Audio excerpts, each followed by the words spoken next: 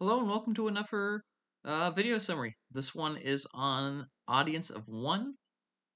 This is a blog post that was released back in October of 2020. We're really getting to the backlog at this point now. And in this post, I talk about this idea of the audience of one. That it's not my personal idea. I believe this actually came out of the idea of a different author whose name I forget, but the book, it comes from the same name, Audience of One, so it's probably pretty easy to find.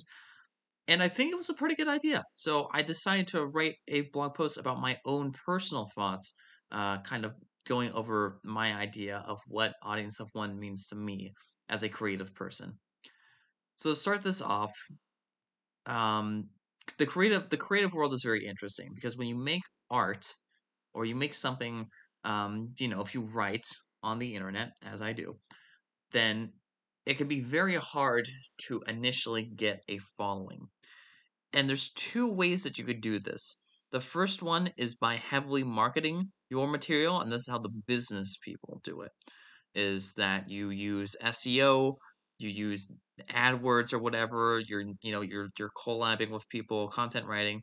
And there's nothing really bad about that, and I think for certain types of people, that's the best way to do things. On the other hand, that sort of process behind doing things is very limiting because you really have to work on what is cool, right? So if you're doing SEO, you got to make posts that are related to that long tail, right? That what you have to look at what people are searching for and then make posts on that. But if you aren't really interested in what people are searching for, if you aren't really interested in a specific niche, that's not really that great. The same example comes from collaborating or by guest posting, guest blogging, I believe is the actual technical term for that.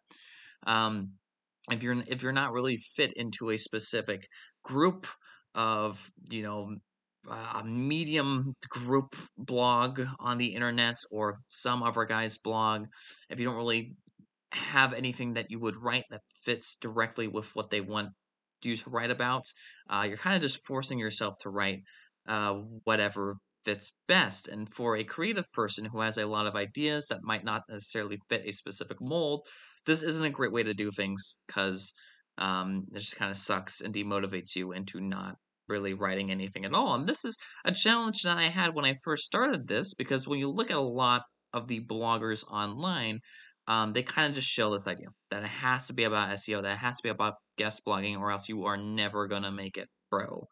In fitness language. Well, I don't think that's true, necessarily speaking.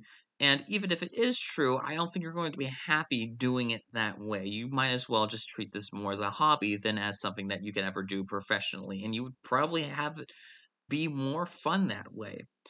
And so instead, the approach I've taken is this approach that's detailed within this book called the audience of one, which is that you don't write for the long tail and you don't write for audiences that already exist.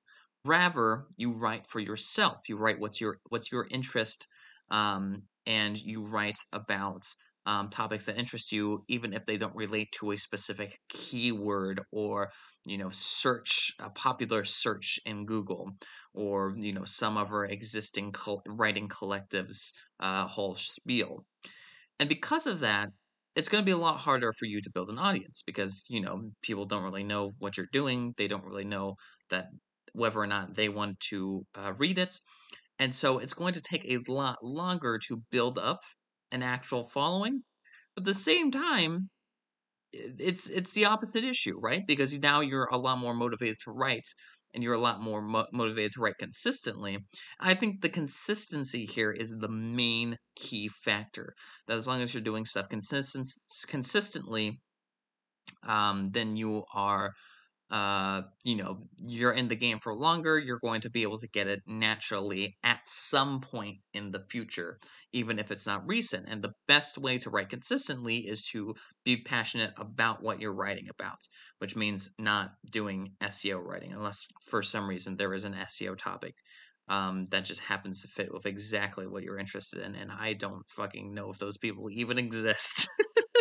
Because that shit is so fucking boring. But anyway, um, I feel like consistency is key here, and that's why I like the audience of one idea is that, I can write about whatever I want, and as long as I do it consistently, and as long as, of course, I'm still, marketing myself and making it clear that, hey, this is a thing that I'm doing, then, the audience builds itself, and I don't really have to worry too much about focusing on what other people want to see. I can just focus on what I want to see, and people who are interested in that idea come naturally. The same sort of idea that I talked about in a different post, which I believe I think it's called "How the Customer Comes to You" or something like that. I think I already made a video about it a little bit while ago, with the idea that your business makes certain decisions, certain marketing targets and campaigns, such and such.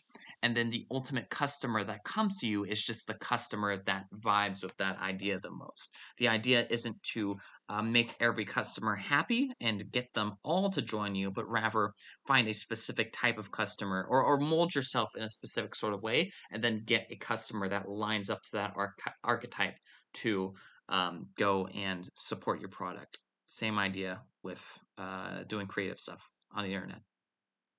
Anyway, I think that sums up pretty much all I wanted to talk about on this topic. So if you like this video, feel free to like it.